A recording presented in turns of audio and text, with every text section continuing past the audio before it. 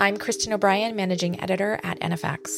How would a government regulate social media when the thing they need to regulate, content, is happening in real time billions of times a day? These aren't printing presses anymore.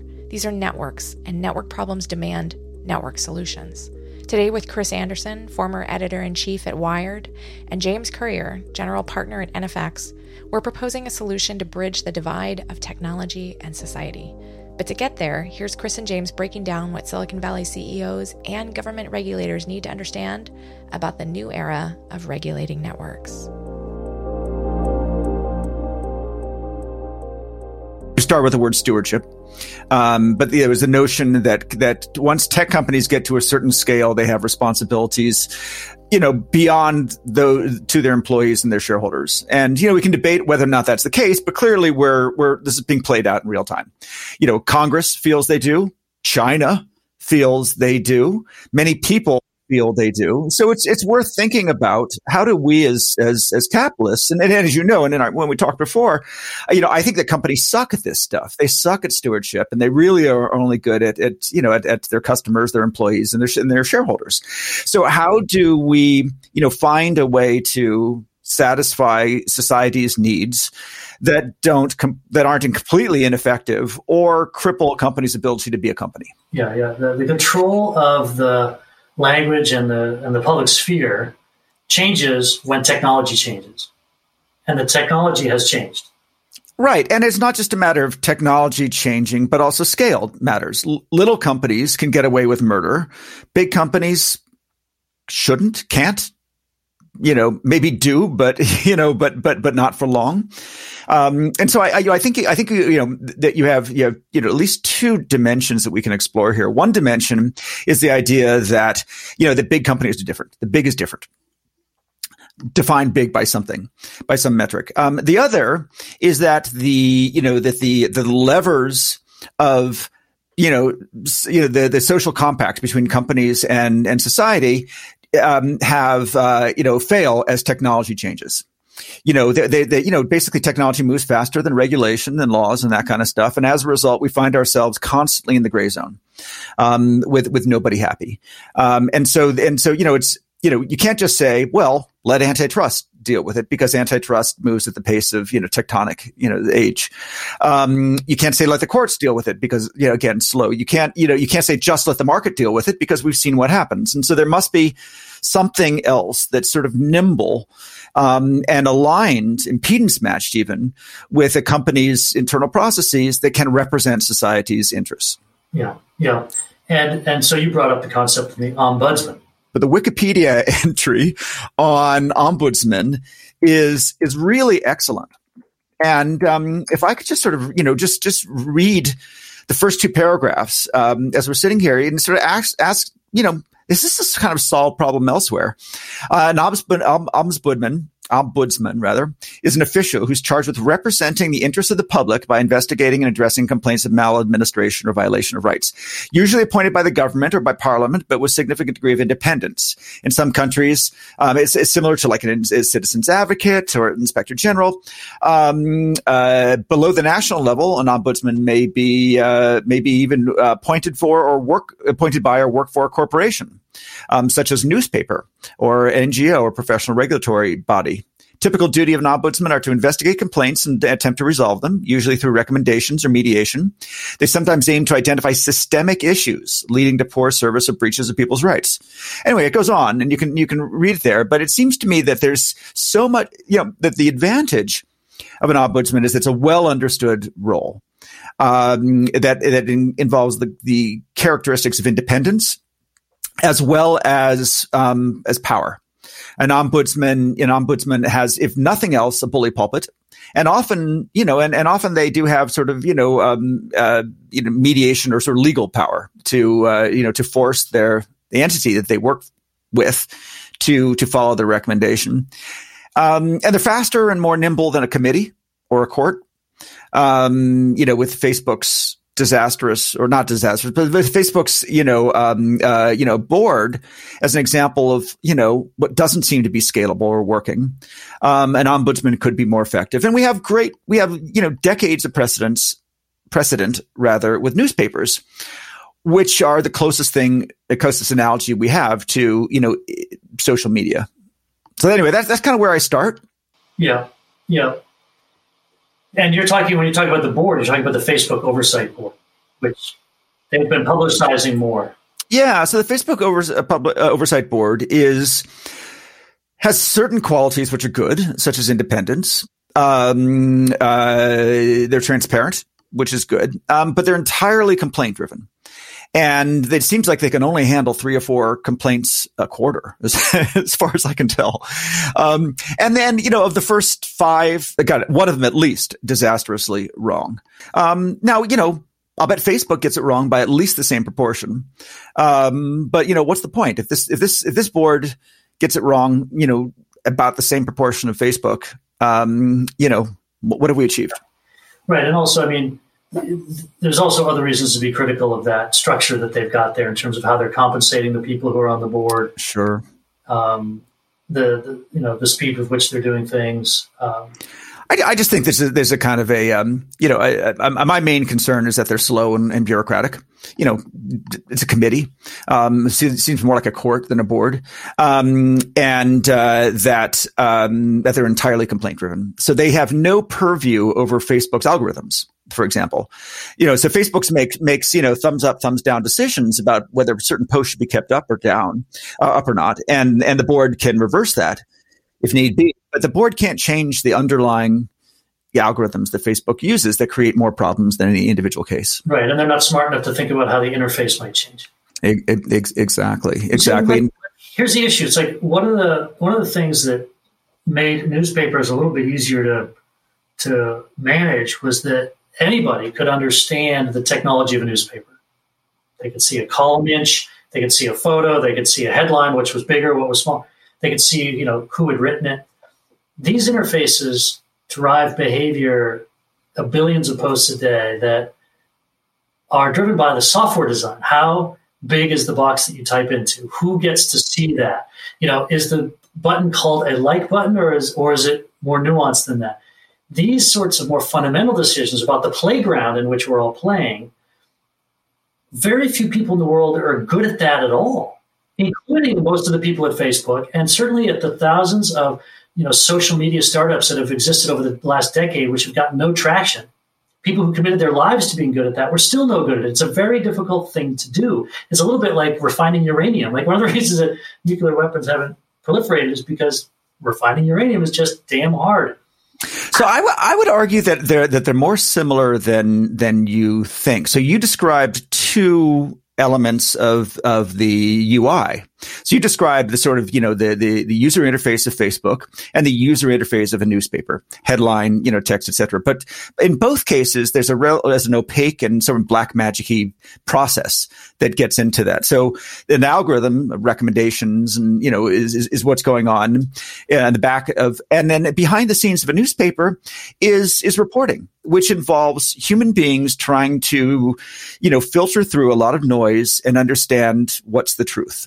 Involving, some elements of repertorial techniques, some elements of judgment, some elements of bias or lack thereof. And so I would argue that in both cases, there is some sausage making. Algorithm. There's an algorithm. In both cases, there's an algorithm which is not apparent to the outside world. And then an ombudsman would have visibility into both. So an ombudsman at a newspaper, if somebody complains and says, your article about climate change, for reasons that are unclear, you decided to have a skeptic, a climate change, skeptic, to match your climate change believers, even though believers are 99.999, you decided in the interest of balance to give the skeptics equal time. So that's a terrible algorithm. That is, in fact, the algorithm of media, is to try to bring balance, but not all issues deserve equal balance. And you could argue that that's an algorithm badly deployed, and that Facebook also has sort of well-meaning algorithms that sometimes just aren't well deployed. But it's a simple algorithm in the sense that once you publish a newspaper, it gets published, let's say, once a day, with the old technology, and it was published the same to everyone. Both those things aren't true in the digital media because it's being published all the time. Who saw what time of day did they see it? What was it next to? Like that's different for everyone. And so the algorithm, the complexity for someone to adjudicate on the content of the network was much easier in the old technology than it is in the new technology. For sure. And my point would be that the structure of the product itself, Facebook versus Snapchat versus TikTok, they have different interfaces. They have different, and those things end up impacting what gets shared and how it gets shared. That's true. I mean, you're absolutely right that newspapers are one size fits all. And so, it's not to say that this article was right for him, but not for her. It's right for everybody or it's right for nobody. It's easier to track if you're an ombudsman or an advisory board. Absolutely. You could say, what happened. Well, you could say there's a threshold, and this article did not rise above our quality threshold and should not have been exposed to anybody. Whereas in Facebook, you could say, well, maybe this post isn't right for everybody, but it might be right for her. And so it's a much more difficult, problem. However, I would argue that if you're looking for binaries, the atomic unit of action here is take the post down for everybody, or not take it down for everybody. And so there is some similarity in that respect. Yes, there's a crossover in those cases. But the oversight of the system is more complex in the new world by far than it was in the old world. So you could argue that there's three classes of content. There's content that's fine. There's clearly fine for everybody. There's content that's clearly not fine for everybody. And then there's this gray zone where this content might be fine for some people, but not for everybody. And it's easy to deal with 1 and 3, and it's difficult to deal with 2. And you could argue that, the first thing the ombudsman or whatever should do is just make sure that we're really good at the stuff that nobody should see, right? And that's essentially what the Facebook, oversight board is doing, is saying this nobody should have seen this. Or maybe everybody should have seen this, but you got it wrong, Facebook. Right. The speed with which Facebook and other systems like Twitter work, though, is so fast that there's no time to go back and say, well, we shouldn't have seen it. Well, it came out 15 minutes ago. That means 42 million people already saw it. They've copied it, and now they can spread it elsewhere. Right? And so not only is the deciding more difficult, because not everybody can run a MySQL query to figure out who saw what when, whereas a normal human can just read a piece of paper. But now you don't have the time to actually.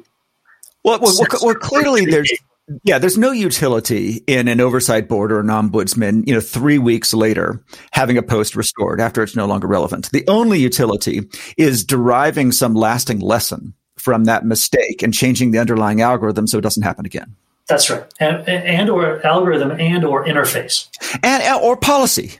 It could be all three. It could be an algorithm. It could be human beings just instructed differently, or it could be how you display. Yeah, it could be. As an example, in terms of how people should understand the design choices, right? If on Instagram the like button is bigger, and then the size of the count of your like numbers is bigger on the page, it's very clearly indicating to you that you are playing this game to get the most number of likes.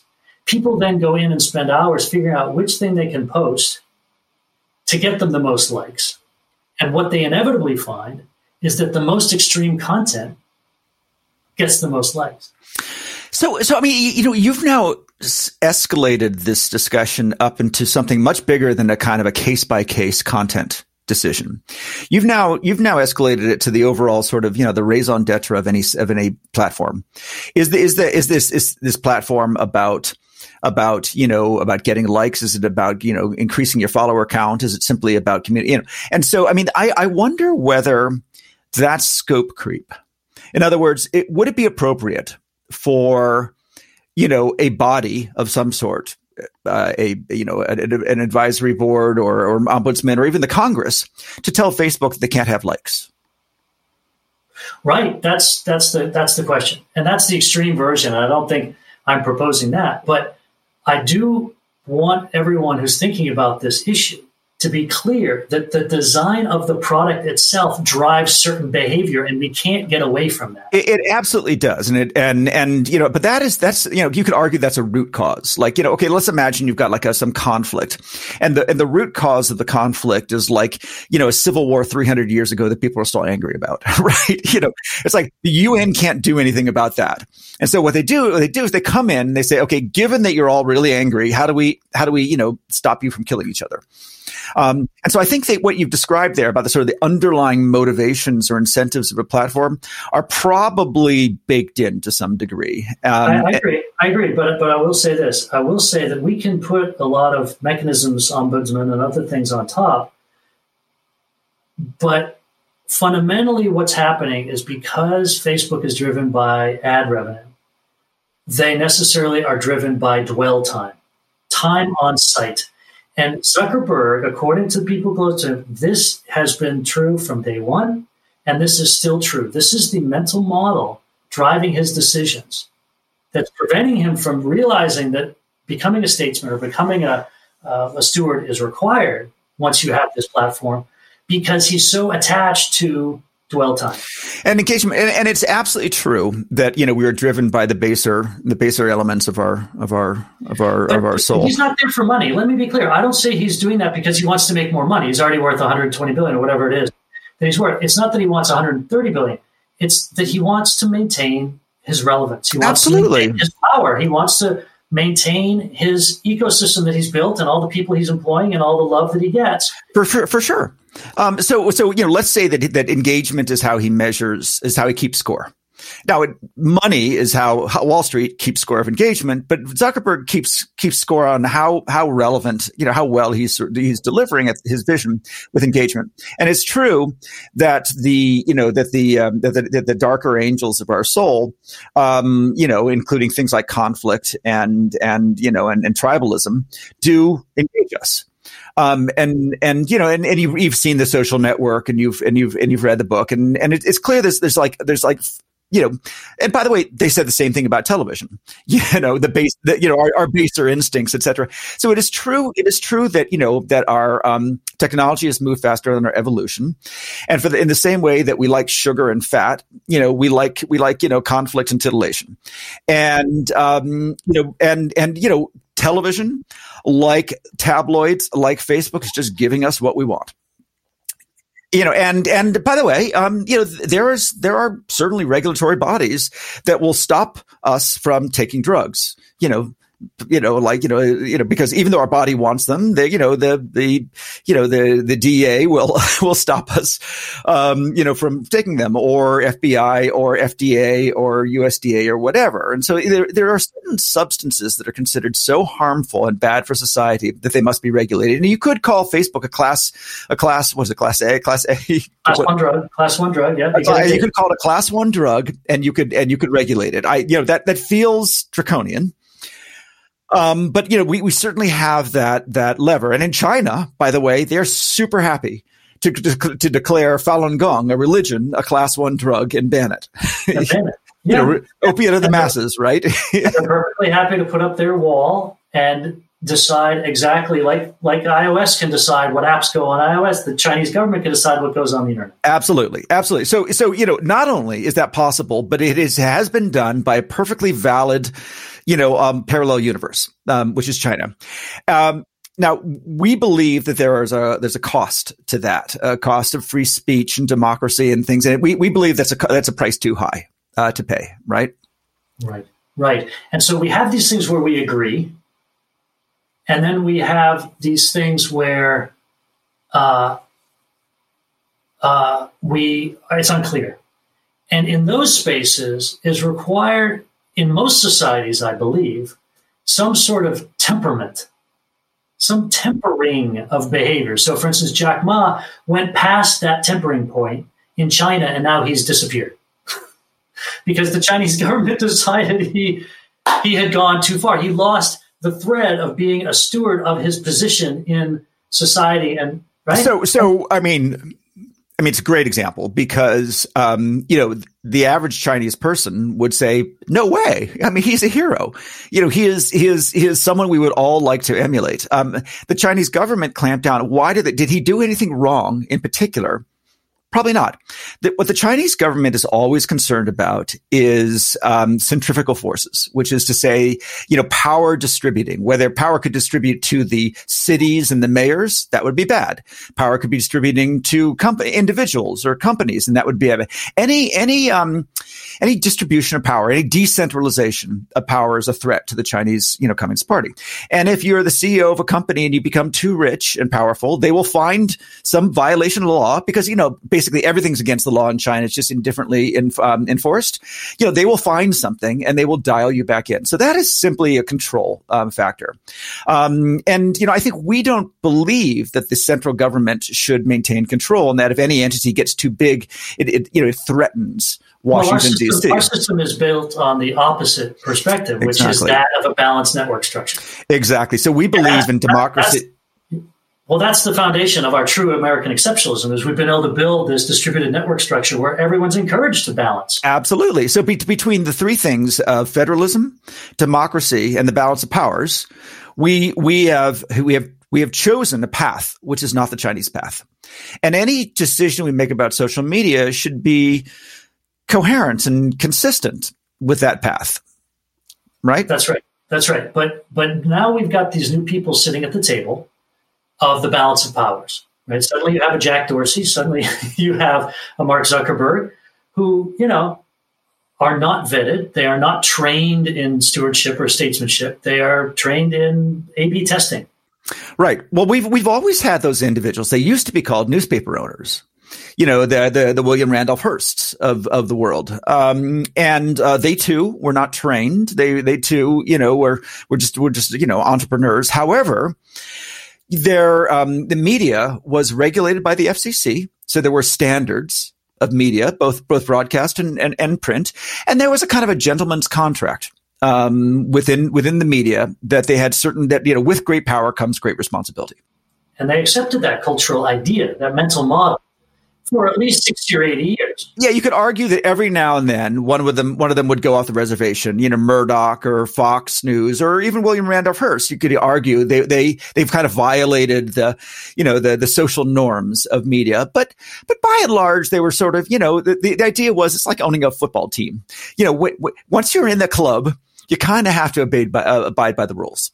Yeah, that's right. Or you're not going to get the social benefit that you want, and that is the unlegal, you can't write those into laws. This is the sort of cultural norming that takes place in the fuzzy center where it's unclear. And every society needs that. And you could, there were professional bodies and associations that were designed to both, set standards and enforce standards. They had sort of, moral suasion, if not legal power. But there definitely was a sense that, that there are like trade, there was sort of industrial norms. And that if you were a newspaper, or any other form of media, and, like doctors and accountants and all have, professional bodies that if you kind of violated these social norms, you were called out at least. And you weren't thrown into jail. There was no like a clear white line or black line that you could cross. And the same thing is going to be true forever. Now, the Chinese government, they can't paint the exact lines either. So when Jack Ma disappears, we're all surprised. Did he violate a law? No, he just kind of strayed too far. And every society, whether you're, an authoritarian version like China, or whether you're a more balanced version like us, everyone needs some sort of cultural norms to help adjudicate those muddy centers. And when you get too much power, like a Zuckerberg, there's a gentleman's agreement, if you will, that you're going to hand some of that back over to other folks so that the balance of power stays in balance and the system continues to function optimally or close to optimally. And there's some debate. Right now, there is no debate. Do you think there is a gentleman's agreement that that's the case? There was. There was probably, but back in the days of newspapers. It wasn't until Murdoch and until the internet, and now, and I think this has been thrust upon Dorsey and thrust upon Zuckerberg, and they aren't aware of those cultural norms. They aren't aware that there's this requirement in order for society to function better, and that perhaps you don't maximize your dwell time on Facebook. Maybe instead of having a $750 billion company, just have a $550 billion company. And that $200 million of loss of value today allows you to still have $550 billion in 20 years versus getting split up and doing all that mess. In the 20th century, when there was the great global battle between capitalism and communism, the countries that were flirting with socialism would say that any time a company got too big, it would be nationalized. In the interest of, security or the people or whatever. And so there, that was always a threat. And, there was even in AT&T's, time, there was a move to nationalize AT&T. Instead, they broke it up.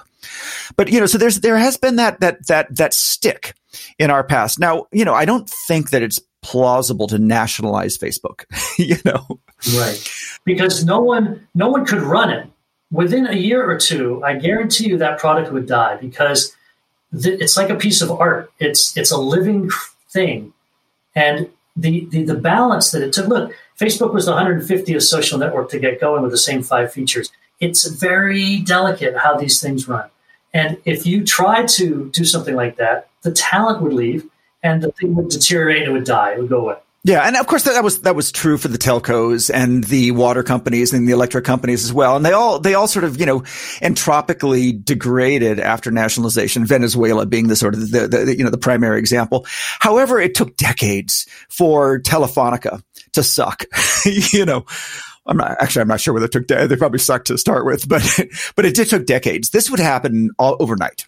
This would happen overnight because, well, for lots of reasons, the physical network effects that those telephone systems have are really the strongest network effects in the world. And the technology is relatively simple so that tens of thousands of people can understand it, repair it, maintain it. And so it's a lot easier than digital interfaces and viral flows and A/B testing and all that. The trust and safety stuff that Facebook and Twitter do is just enormous. Let me bring up another historic example, which is more recent and might be real. So in between the newspaper era and the social media era, there was the banner ad, Web 1.0. And they were and there was the Internet Advertising Bureau.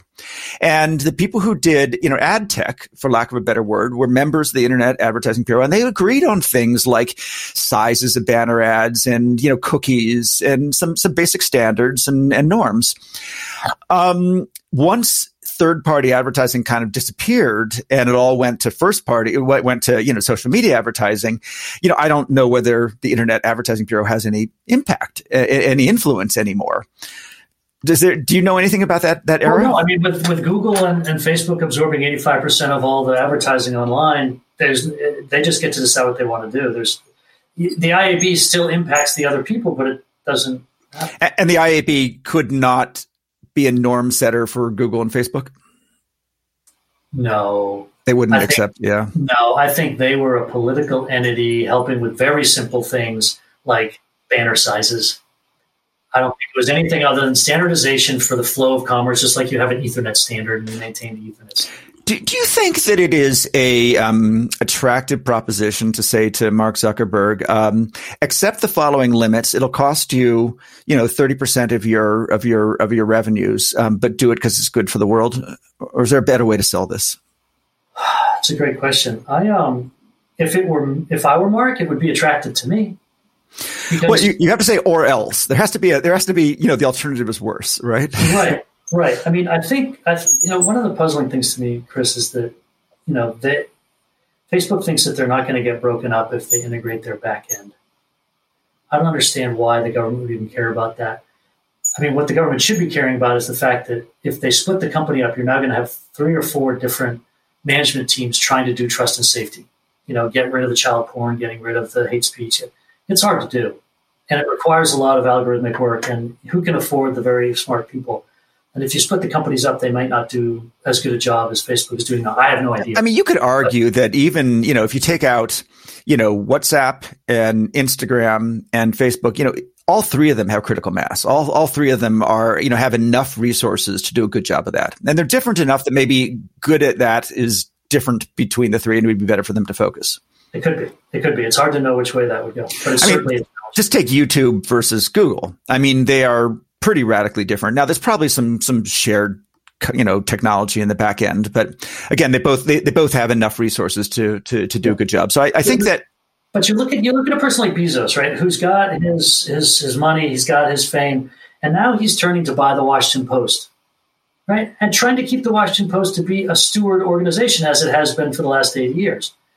And then he's looking at, space exploration. He now wants to leave Amazon and start spending his time on things that are more about his legacy and about the future of humanity. And his mindset has shifted from the rapaciousness that was required for him to get where he is to a place of more stewardship. He's made that maturing jump, as Joseph Campbell would discuss in The Hero of a Thousand Faces. And that, I believe, is what could happen to a Zuckerberg and to a Dorsey. For sure. I mean, you use stewardship, I would say, philanthropy. I mean, for example, Bezos's, interests also include climate change, environmental and Gates as well. So, I think what they decided was that the best vehicle for them to exercise their social obligations was not their company. They had to leave their company and take their money, and only then would they be free to be the steward they wanted to be. Because they needed to pursue high share prices for all of their employees, and they were stuck in that mindset. All sorts of conflicts of interest. You could say they had shareholder conflicts. You said they had just sort of, just bandwidth, competition. But it just felt more natural for them to make a clean break. And you've argued this for 20 years, right, Chris? I have. I've argued. I mean, back when I was at The Economist, back in the 90s, we argued this. This is where the beginnings of corporate social responsibility. And there was this sort of CSR movement. And I was on this team that argued against it on the grounds that companies suck at this. And that, that governments are good at social issues, or governments are good at deciding what, society's priorities should be. And companies are really good at achieving shareholder value, maximizing shareholder value. And the companies tried to do them both, they'll do them both badly. And so that, the best thing for companies to do is to be the profit seeking entities that they're very good at. Government is designed to check them in. And then there's a balance. The companies, create a thriving economy. The government, reins them in when they go too far. Everyone knows their role. I think you could argue the jury's still out on corporate social responsibility, but a lot of it has, I think, been either ineffective or window dressing. Sure. But you can find, Howard Schultz or whatever, who running Starbucks to give healthcare to all of his part-time people, or, Hilton Hotels doing the same thing in the 50s with their, maids, or, you could argue that. You could argue that is, that's very aligned with their profit seeking. It just could be that that's a win-win. People talk about the triple bottom line, good for the company and good for the environment. In the long term, it's probably better for Starbucks for him to have done that. And he might have been right by doing it, even though at the time people thought it was controversial and the stock price, shot down, blah, blah, blah, thinking, oh, he's too much of an activist. But you might make the same argument with something like social media, which is a particular type of a product which requires some sort of maturity in order to manage, and it can't be as rapacious as maybe some other forms of business. Because a lot of its value is coming from the ownership of the social sphere. Yet that is a commons. That is a collectively owned thing. Whereas coffee, I can choose to go to Pete's, I can choose to go whatever. There's even more of a reason for. I'm not sure. I'm getting the distinction. So Facebook doesn't own the social sphere. They have your time if you choose to give it to them, but there's many other places you can go. What's the distinction that you're drawing between Facebook and Starbucks? One's a product and the other is something that affects how you think. It's like running a news program. I mean, it's a news feed. Okay, that's true. That's true. But in terms of individual choice and individual action, they're the same. Starbucks has got a lot of coffee shops. Say Facebook has a lot of eyeballs. But if you don't like it, we choose to give Facebook its power. Yeah, but Starbucks isn't letting you think about anti-vaxxing. It's not letting you think about, Proud Boys and storming the Capitol. Like, that's not what it does. It gives you coffee. It might say, let's let's give some more money to the people in Colombia. But it's like the marginal political. Yeah, I mean, there are certainly people who believe that Starbucks is a gentrifying influence and, destroys local coffee. I mean, there are people who will find a social bad from any large multinational corporation, for all sorts of reasons, including competitive ones. They just have access to capital. So I think there are some analogies there, but getting back to sort of, what Facebook should do. So Facebook is now threatened with the breakup, which may or may not be plausible. They are aware that they're causing harm and they're trying to do something about it, perhaps not with their full heart and energies. They've set up some mechanisms to do it better, such as the review board.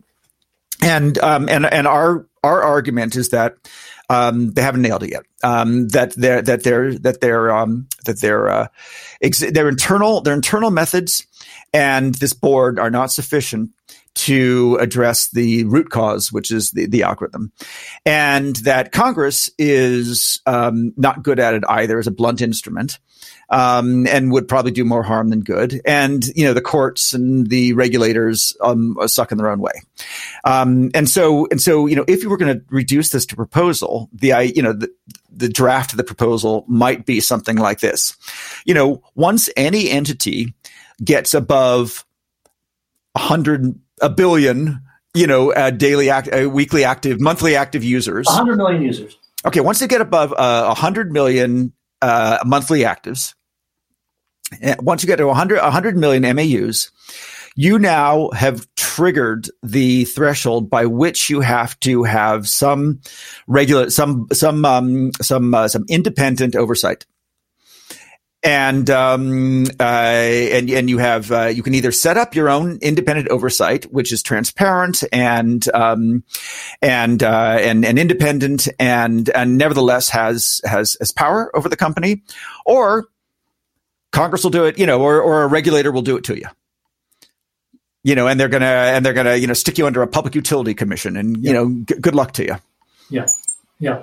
Might even be 50 million, depending on what type of content it is. The problem with 50 million is that, you basically, Clubhouse, for example, will go from nothing to having triggered in about 2 months. Yes, it will. Which seems a little, but they could also disappear 2 months later.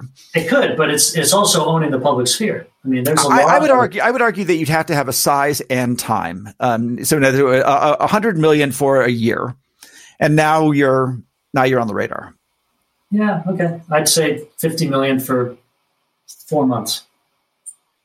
I would come down faster on it, having built some of these myself. Yeah. Okay. But we can agree. Cool. We can agree that there's a threshold.